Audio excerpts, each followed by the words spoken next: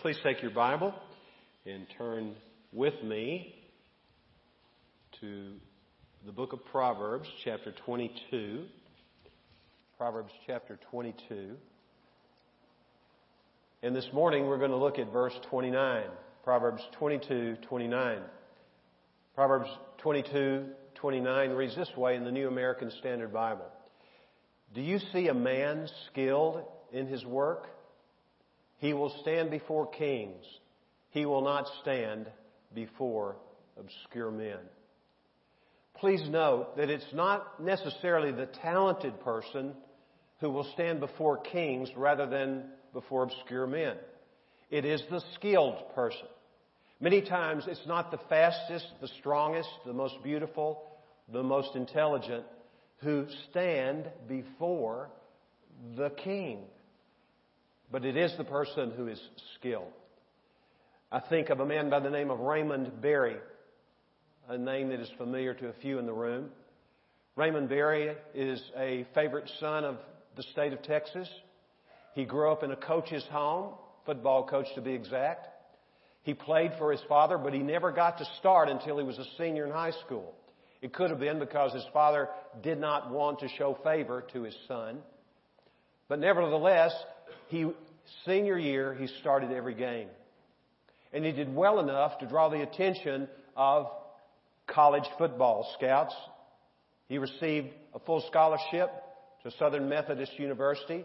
He went there, played there for 4 years, and he caught a whopping 33 passes as a wide receiver. I don't even think they had the term wide receiver. In his day, there were ends. Do any of you remember when there were no such things as wide receivers? There were just ends. Well, he caught 33 passes, not necessarily the most distinguished career as a receiver at any college in that day. But he drew the attention also at that point of NFL teams. He was signed with the Baltimore Colts. And over the course of the next 13 seasons, Raymond Berry, who was nearsighted, who had one leg shorter than the other leg, consequently he was slow of foot, this young man went to the NFL and he amassed 9,275 yards, catching the football 631 times. Most of those throws came from Johnny Unitas. And he went on to be inducted in the NFL Hall of Fame. Afterwards, in his after NFL life, he was a coach. He was the head coach of the New England Patriots. They were probably called the Boston Patriots at that time. And he took them to a Super Bowl. And if memory serves me correctly, it was not a very special moment in his life. His team got really womped up on by the 49ers, if I remember correctly. But that's another story in and of itself. But the point is, here was a man who was on paper and to the visible eye just sort of an average person. But he worked and he worked and he worked. He honed whatever talent God gave him, and he worked it and worked it and worked it. And by the way, he is a devout follower of Jesus Christ. He's alive today at the age of 83. And still loves the Lord from every report. As we read about David from Psalm 78, did that sink in to you a little bit as to what it says? The Scripture says God also chose David, his servant, and he picked him out of the sheepfolds. And he gave him the responsibility to shepherd his people Israel. And then listen to the last part, the last verse of Psalm 78. The 72nd verse says this, and he shepherded them according to the integrity of his heart, and he guided them with skillful hands. Now, David was a young man, you may recall, who was sort of an afterthought as far as his father Jesse was concerned. He was his 8th son. You will probably remember that Samuel, who was the prophet of Israel, he was the last in a long line of judges in Israel. He was the one whom God had told to go and anoint Saul, who was head taller than anybody in all of Israel to be king. And Saul, quite frankly, was a train wreck. He was a disaster as far as a leader was concerned. So the Scripture says that God regretted having appointed Saul king. And so he says to Samuel the prophet, hey, I want you to go with a jug of oil to the household of Jesse in Bethlehem, and there anoint one of his sons. I'm not going to tell you right now which one it will be, but you anoint one of his sons to be the successor to this man, Saul. In fact, this is the way God described David without Samuel even knowing who David was at the moment. He said, I have chosen a king for myself from the family of Jesse. So he went there. He carried a heifer with him according to the order of the Lord. He offered sacrifice there. He called all the leaders of the village of Bethlehem, included was Jesse. And then after the sacrifice had been made, he said to Jesse, bring all your sons to me. And Jesse, in good Jewish fashion, brought his first son before him. His name was Eliab. And Eliab, the Scripture says, was a handsome man. He was good to look at. And he was a man of stature. He was tall. Everything that one would think would be necessary, at least outwardly, to be a successful leader. And the Spirit of God said to the prophet, he's not the one. And then, so Samuel said to Jesse, bring your second son. Abinadab came. He's not the one. Then he said, bring the third son. Shammah came. Shammah was not the one. And then he brought the other four whose names are not mentioned in the Scripture. And no. Four more no's. And you recall, Samuel said, do you have another son by chance? He said to him, that is Jesse, he said, oh yes, but he's just a shepherd boy. He's out taking care of the flock. And what did the prophet say?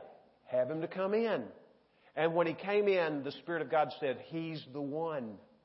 He had been out there taking care of the sheep of his father, and it was there that he developed some very significant skills.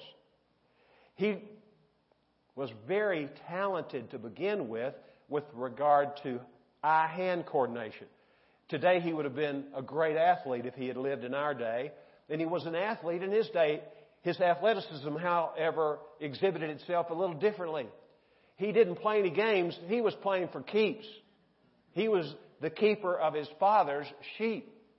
And therefore he learned how to take stones, put them in a sling, and I'm sure he practiced over and over again while he was watching his father's sheep as to how to use that sling and throw it. And he used it to ward off those who would try to kill or rustle some of the sheep. He was a man who had developed those skills. And you know, he was not simply an athlete. He had great dexterity, eye-hand coordination, but dexterity with his fingers, because we know there came a time when Saul, whom he was going to succeed, Saul was having a bad time, probably either demon-possessed or severely mentally ill. And he would go into these funks.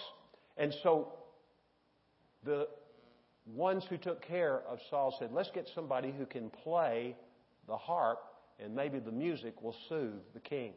And it was David who fulfilled that responsibility.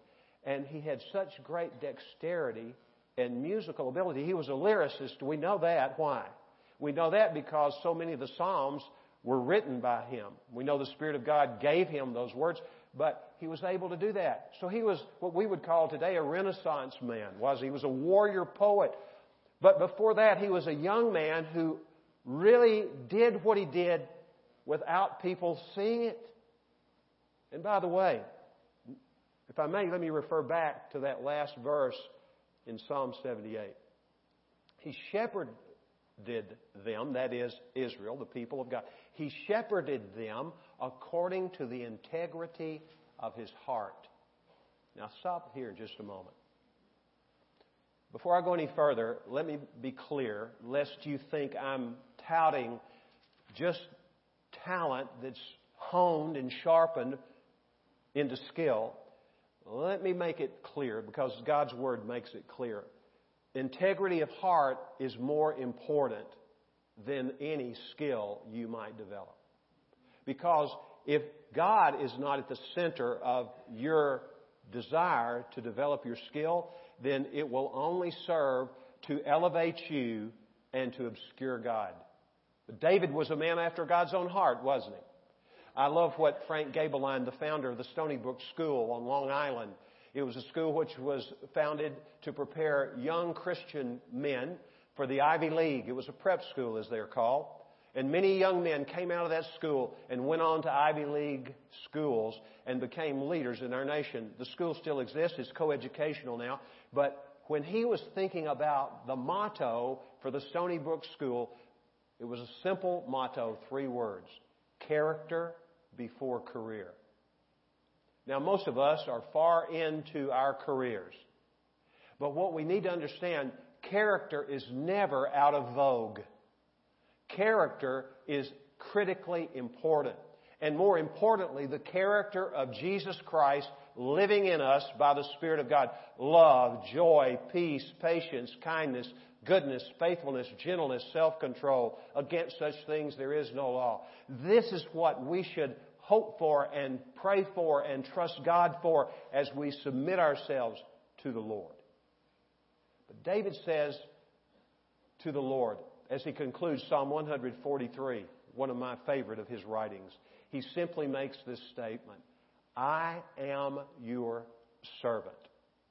And as we read from Psalm 78, the writer of Psalm 78, not David, says this about David, speaking on behalf of God: I also have chosen David, my servant. So really, if you have any talent, you and I, whatever talent we have, we all have some talent. We are to develop it under the auspices of God and understanding that we serve Him. Can there be anything more dignifying than to be the servant of the King of the universe? Is there anything more significant that could be said about you and me than to be His servant? Absolutely not.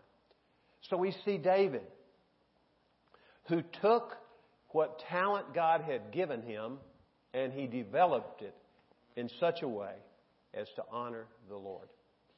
Our verse of Scripture says in Proverbs 22:29, do you see a man skilled in his work? The question would be, what kind of work is that? Well, if you know Christ, your work, as long as it's ethical, it's honest work, as long as it's a work that's designed to help people in some way, your work is the Lord's work. I hope you understand this. Now, how can I make such a claim? Here's the basis of such a claim. The Bible says in the book of Colossians chapter 3 that whatever you do, do it in the name of Christ. And what that simply means is do it in such a way that will be representative of the person of Christ. It won't obscure Christ. Jesus will be the center of it, and it will be in a way that Jesus Christ Himself would do that work. Whatever your job is, whatever your work is in this world, it has the possibility, and actually it should have as its goal, to be that kind of person. To get skilled to the capacity that you're able to become skilled, to get skilled and never quit working on getting more skilled, by the way. It's not like you graduate from school or you develop a certain level of skill and you just let it ride until the end. That's a good way to have a quick demise in terms of your being used by the Lord. God has given you a skill to exercise after having developed it. And the purpose is your skill will be the platform from which God will reveal Himself to other people. More about that later. I think about Exodus 36 and 1 and following. I wish we had time to look at it in detail. But it talks about two men, Bezalel and Aholiab. Now, how many of you think a lot about Bezalel and Aholiab? Well, if you were of the Jewish religion, you would probably know more about them than you know now. But these two men were designated by God and appointed through Moses to oversee the building of the tabernacle. How important was the tabernacle to the people of God? It was the place where the Ark of the Covenant resided. And Bezalel and Oholiab didn't even have the Ark of the Covenant. God gave it to them conceptually, and they took their great skill. And the Bible talks about they had skills, and then there were many other people among the people of God who had various skills which were used, for instance, to make the curtains and make all the gold work and the poles to set the tabernacle on. I mean, it's just amazing when you read that story beginning in Exodus 36. These were people who had skill and they served it. They weren't preachers. They weren't missionaries. They were people who had skills who worked on the tabernacle. And what does the tabernacle represent, by the way? Today. It represents us. The body of Christ, the church of Jesus Christ. That's what it represents. And Jesus himself is described this way by John. And the Word became flesh and dwelt among us, and we beheld His glory, glory as the only begotten of the Father, full of grace and truth. Now the word dwelt there in John 1:14 is the word tabernacled. He set up His tent. Jesus is a picture of the tabernacle. God Himself in the person of Jesus Christ and the body of Christ, we comprise that body. So I hope you understand. When we gather here together, we have gifts and we're to exercise our gifts. But when we go out in the world, the church gathered once a week for the purpose of worshiping the Lord, for the purpose of encouraging one another. I've been reminded recently, because of all the problems that we face in this nation and in this world. The Bible says in Hebrews 10:25, do not give up meeting together as some are in the habit of doing, but encourage one another daily as long as it is called today. And also encourage one another all the more as you see the day approaching. What day is that referring to? The day of the Lord. It's upon us. It's approaching. And as it moves ever closer, it's all the more important that we who know Jesus Christ meet together for the purposes of encouragement. We can all encourage one another when we gather together. But look, the church is not to be like a little holy huddle that just sort of shivers in a corner hoping that nobody's going to know who we are or what we believe. It's a church that's scattered. Isn't that awesome? There is scattering every week as you go out into your homes, into your community, into your workplace to serve the Lord. It's there that you let your light shine in such a way that you do good works that bring glory and honor to the Lord through your work. 1 Corinthians 10:31 says, whatever you do, whether you eat or drink or whatever you do, do it all for the glory of God. Would that include your work? Well, that's where you spend a lion's share of your time, probably, isn't it? And so we're to look at it that way. Do you understand that you and I have this splendid opportunity to do this kind of work?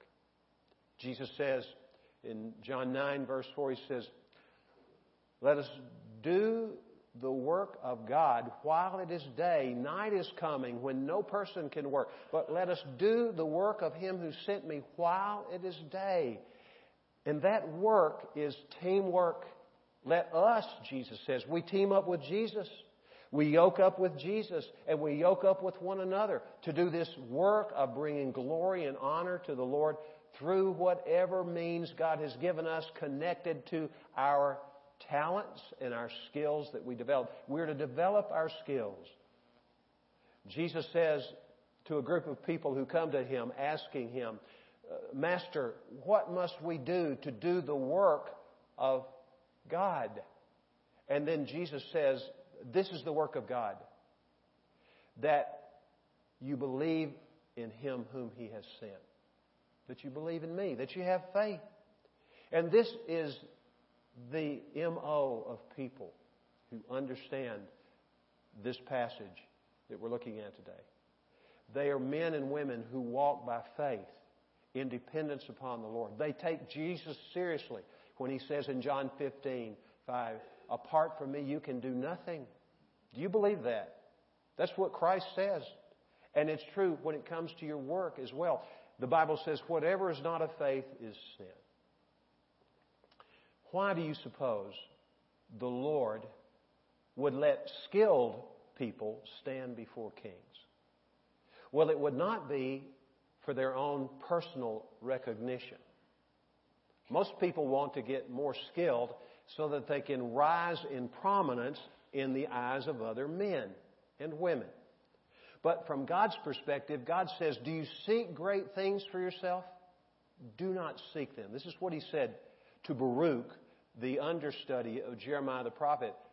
Don't go for personal aggrandizement. Don't go for making a name for yourself. Don't seek those things. Some of you know the name Vin Scully. For 67 years, he was the voice of the Los Angeles Dodgers. He just retired at the end of the season at the age of 87. He'll be 88 next month.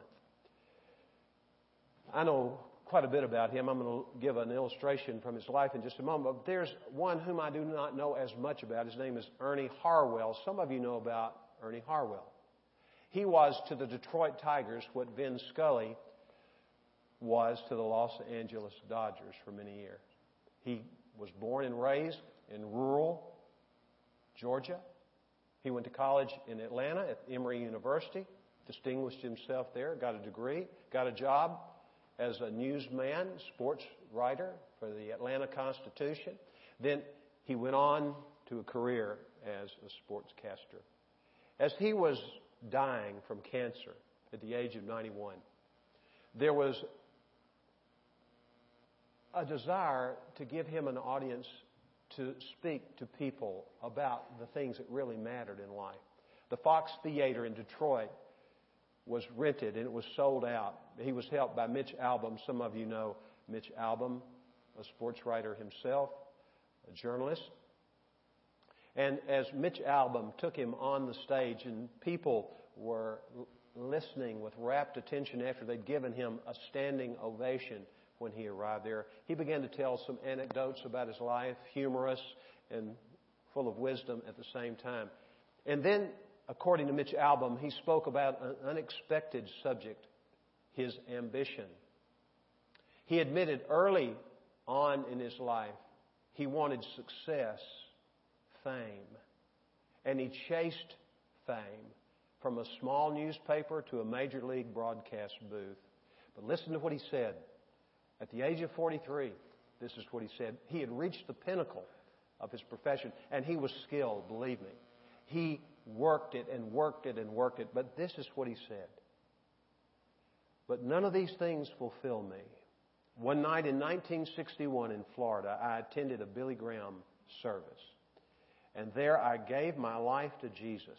I didn't announce it on the radio, but what I did do is live that life of service to the Lord. He said, I don't have many days left, I don't guess. But I praise God because He's given me this time. I can really know whose arms I'm going to end up in and what a great, great thing heaven is going to be. The next year at the age of 92, he passed away, went to be with the Lord in the year 2010. Here's a man who, for the most of his early life, what did he want? He wanted attention. He wanted his own fame. He wanted recognition. But he came to know Christ, and all of that changed. He understood what the prophet says in Jeremiah chapter 9. Let not the wise man boast of his wisdom. Let not the mighty man boast of his might. Let not the rich man boast of his riches. But let him who boasts boast of this, that he understands and knows me. Why would Ernie Harwell, or anyone else for that matter, who is gifted, talented, disciplined enough to develop the skills to the level that he developed those skills. And he, by the way, did stand in the presence of people equivalent to kings, people listened to him. He was the most popular person in the entire state of Michigan when he died. Amazing. A little country boy from South Georgia. Amazing. So the Lord would let skilled people stand before kings, not for personal recognition, but to tell other people about Him, about Jesus, right? That's it. And you don't have to get on a platform somewhere on your soapbox to tell people about Christ. You just follow the Lord and develop that skill, and people are going to want to know why you are who you are. What is the motivating force behind you? And they will recognize in you a quality of character that is not common among people who don't know Christ. It's what we call humility. And that was one of the characteristics that Mitch Albom, who is not a follower of Christ, a man of faith but not of the Christian faith, he noted about Harwell. Harwell was a man of incredible humility. And that caused people to want to know. We read about Daniel from Daniel chapter 2. And what we read was that the king of Babylon, the most powerful kingdom in the world and therefore the most powerful king, Nebuchadnezzar, had a dream. And nobody could interpret it. He had this big number. We don't know how many, probably hundreds of magicians and soothsayers and wise men. And he called them all in. He said, tell me what my dream was, and then I want you to interpret it. They said, King, give us a hint. What was your dream? And the king says, I'm not going to do it. You tell me what the dream was, and then you interpret it. And nobody could do it. So he said, okay, I'm going to wipe all of you out. None of you is worth a hoot. I'm getting rid of all of you. And word came to Daniel. He was one of those people.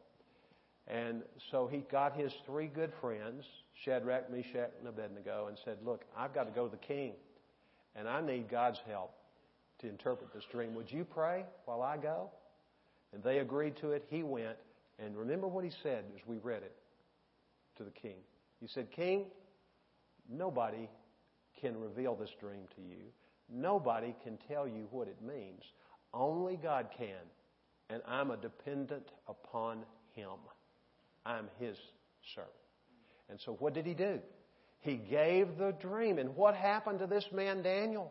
Daniel, one of the finest examples of a person who developed his skills in all of history.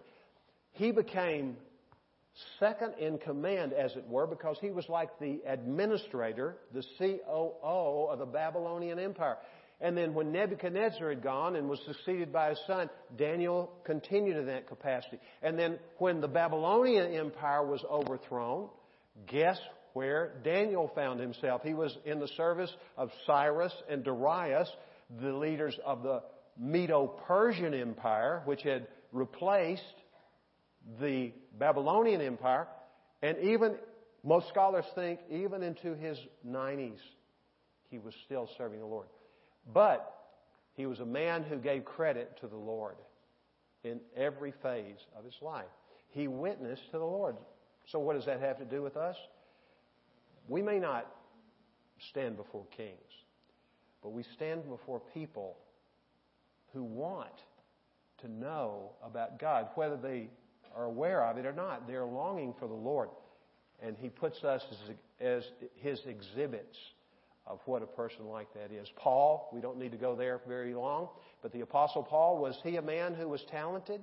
Before he came to Christ, he was at the top of the heap of talent. But then he came to Christ, he was humbled, then he got rebuilt by the Spirit of God, and the ultimate goal of his life was to stand before Caesar Nero. And he got that opportunity at least once. We don't know, maybe more than once. And we know in the book of Acts, he's before kings of different groups.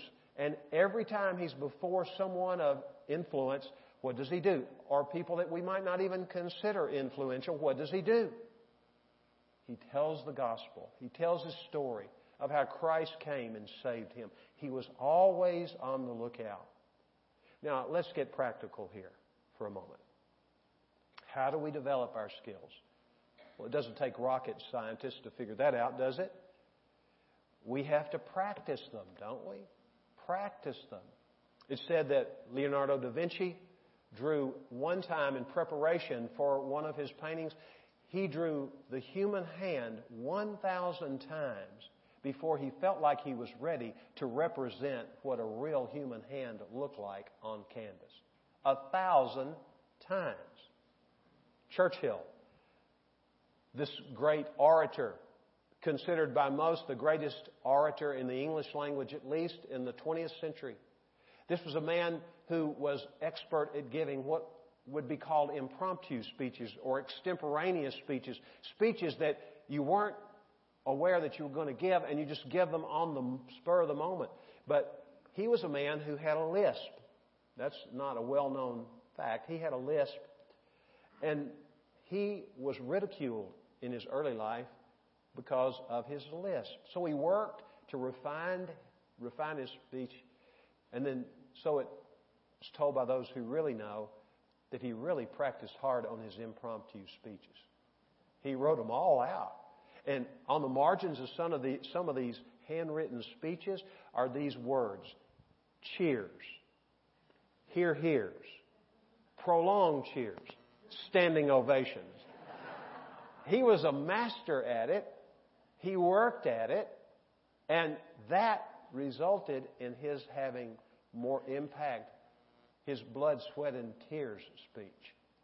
It really changed, in some people's thinking, the course of the world as he gave it to his people, encouraging them during that difficult time. Pavarotti, this astounds me, this great operatic singer, no longer with us. When he was developing his skills, he spent 1/2 year working on how to position his jaw so that he could get the most out of his voice when he sang. I would say, from my point of view, that's overkill. But who am I? I don't even know how to read music. I haven't even disciplined myself to that degree. But he did, didn't he? Ernest Hemingway, not necessarily the paragon of virtue, but Ernest Hemingway, when he was nearing really the end of his life, still writing, we know he took his life tragically. He was an alcoholic, but he would get up every morning, 6:30, from 6:30 until noon. He wouldn't touch a drop. And he stood behind a desk. He refused to even allow himself to sit down in his villa in Cuba. And he would write from 6:30 a.m. until noon every day. And he would average only 500 words that were acceptable to him. Those who know said he rewrote A Farewell to Arms, one of his more notable works, 17 times. He revised it 17 times. Sir William Osler, who was the great physician, who was a teaching physician at Johns Hopkins University. This was a man who worked at his profession. He learned, and he also was a man who was not simply oriented toward working toward his profession of the practice of medicine, but he understood what the writer of Proverbs says when the writer of the Proverbs says, get wisdom and discipline and understanding. He was a man of wisdom, Sir William was. Exhibited in the way in which he would speak to his residents when he was taking them on rounds. He would say to them as he would go from one patient to another, as they walked from one ward to the other, he would give gems of wisdom, pearls of great price to them. And one of those was, learn to live in day-tight compartments, is what he said. One of many things that he learned from the Lord, really, because he knew the Lord and he trusted the Lord, but he practiced and practiced and practiced in order to be who he became. So it takes practice, doesn't it? Practice your skill. In the book of Philippians 2, the Bible says, work out your own salvation in fear and trembling, for it is God who is at work in you. We know that's related to our sanctification, our spiritual growth, but let me be clear. Part of my sanctification is what we're talking about here today. Because the word to sanctify means to set apart, particularly for God's use. So We're to set ourselves apart. God has set us apart. Now we're to participate in that. Set ourselves apart. We're to work out our salvation in that way. For it's God who is at work in us. Going back to Vin Scully, I was so touched. It was in September, about 5 weeks ago, probably 5 weeks ago Friday. I was driving to the far east side of our county, and I was listening to sports radio.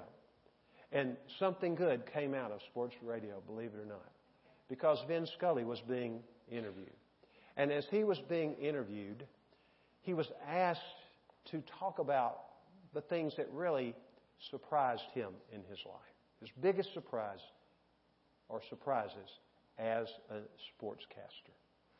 And this is what he said. He said, my biggest surprise is that God would pick a boy like me who was bereft of his father at the age of 8, and he would put this skill in me and help me to develop this skill over time. And this is what he said. He said, at this point in my life, I need to get on my knees more often and thank God for His grace. Isn't that interesting? He didn't think of himself more highly than he ought. In fact, he, to this day, was a very humble man, much like Ernie Harwell. I'm sure they were friends, brothers in Christ. Listen to what John the Baptist said when he was approached by his disciples. And they were a little upset because Jesus was getting more attention than their rabbi was getting. And the Scripture says, you know this in Matthew 3, before Christ came on the scene, that all of Jerusalem and all of Judea and all the region around Jordan, all those people were coming to hear John the Baptist speak. Hey, he developed his skill. He was out in the wilderness, a weirdo from most people's perspective. He ate wild honey and locusts, had a camel hair garment and a leather belt around his waist. Evidently, that was not the normal kind of attire for people in his day. But he didn't care. He was serving the one true God. And this is what he said to his men. He said, a man can receive nothing unless it's given to him from heaven. So where did his skill come from? It came from the Lord. This is wonderful, isn't it? To think that every man and woman who knows Jesus Christ has been given a talent and a spiritual gift. And what God wants us to do is to develop. Not for our own personal satisfaction. And you know, if you've exercised your talent or your gift with the Lord in mind, hey, there's great joy in that, isn't there? There's great satisfaction in doing what God has created you and me to do and being whom He has created us to be. Incredible satisfaction. But that's secondary to God's getting the glory. Paul echoed the same thing in 1 Corinthians 4:7 when he says, what does a man have that he did not receive? Well, the answer is clear. Nothing. Paul says in 2 Corinthians 3:5, he says, my adequacy comes from God. Not from me, but from God. Let me kind of summarize this for a moment. Here are 4 things you need to discover what your talent is. If you don't know what it is, discover it. Hopefully you know what it is by now. And quit trying to be somebody you're not. God knew what He was doing when He gave you whatever talent or gift you have. He was in charge of that. He's still in charge of that. He has something to do through you using that talent or skill. He has something no one else can do through that. Discover it. And parents, we have some people here who are raising their children still. The Bible says, and we know this in Proverbs 22:5, I believe it is, train up a child in the way he should go, and when he is old, what will happen? He will not depart from it. The word translated train up, many people have thought, well, that means train them in the Word of God, in the way of God. Well, that's part of it, but really when you look at the word more carefully, what you discover is this is a word that's designed to convey to us as parents according to that child's God-given natural bent. So we as parents need to be students of our children. What is their talent? And don't try to make them like us. Help them to become whom God developed them from the womb, and help them to follow the Lord in that way. So we as parents can help our children, beginning from a young age, to discover what their skill is. Then devote ourselves to the Lord first. I beseech you, therefore, brothers, by the mercies of God, that you present your bodies a living sacrifice, holy, acceptable unto God, which is your reasonable act of worship. We need to devote ourselves to God, and that would include everything about us, including our skills, our gifts, our talents. Thirdly, develop them. We've talked about that. And then deploy them in everyday life. Those 4 Ds, discover them, devote yourself to the Lord and your gifts and talents. Develop them and deploy them. Now, I don't want to be morbid here, but it's important that I say this. In Acts 13:36, Luke writes this about David. We've talked a lot about him already today. David, when he had fulfilled the purpose of God in his own generation, fell asleep. We got a window. I mean, I don't know how much is left. But I'm not lamenting that, because I've got today, and you do too. Some of you apparently have a big window. But what we need to understand is God has placed us here just as surely as He placed David on the earth. He has placed you and me to serve Him. How? To serve Him by developing those skills and gifts God has given to us to the point that we could be used by the Lord. Every man and woman in this room, I know I'm sounding like a broken record, but just in case you fell asleep when I said it before, every one of us has been given opportunity and given equipping for this purpose. And we need not miss it. Well, we're all going to stand before a king someday. No ordinary king, by the way. He is the King of kings. And we're going to have to give an answer to Him. The Bible says about those of us who know Jesus Christ in 1 Corinthians chapter 5, verse 10, we're going to all appear before the judgment seat of Christ. And that's sort of scary to think about, were it not for the fact that Christ has already been condemned for your sins, so you're not going to be punished there. But we will receive recompense. We'll get reward, actually, when we stand before the judgment seat of Christ for the deeds done in the body, whether good or bad. And in 1 Corinthians chapter 3, when Paul is talking about this judgment seat scenario, he talks about how each one of us, our lives will be evaluated based not on the quantity of output, but on the quality of life. What does that mean? It means that we have been good stewards of the talents and gifts and opportunities which the Lord has given to us. And we would hope that day He would say, "Well done, good and faithful servant." That's something to look forward to. Have you ever had somebody who was a person of significance in your mind come and genuinely commend you for what you have done? Have that ever happened to you? Well, there's coming a day that will happen to all of us if we do what the Lord tells us to do. First, having been whom He has called us and created us to be. You may not get any attaboys in this life, but at that moment, it'll be worth all the obscurity that you may feel like you have labored in.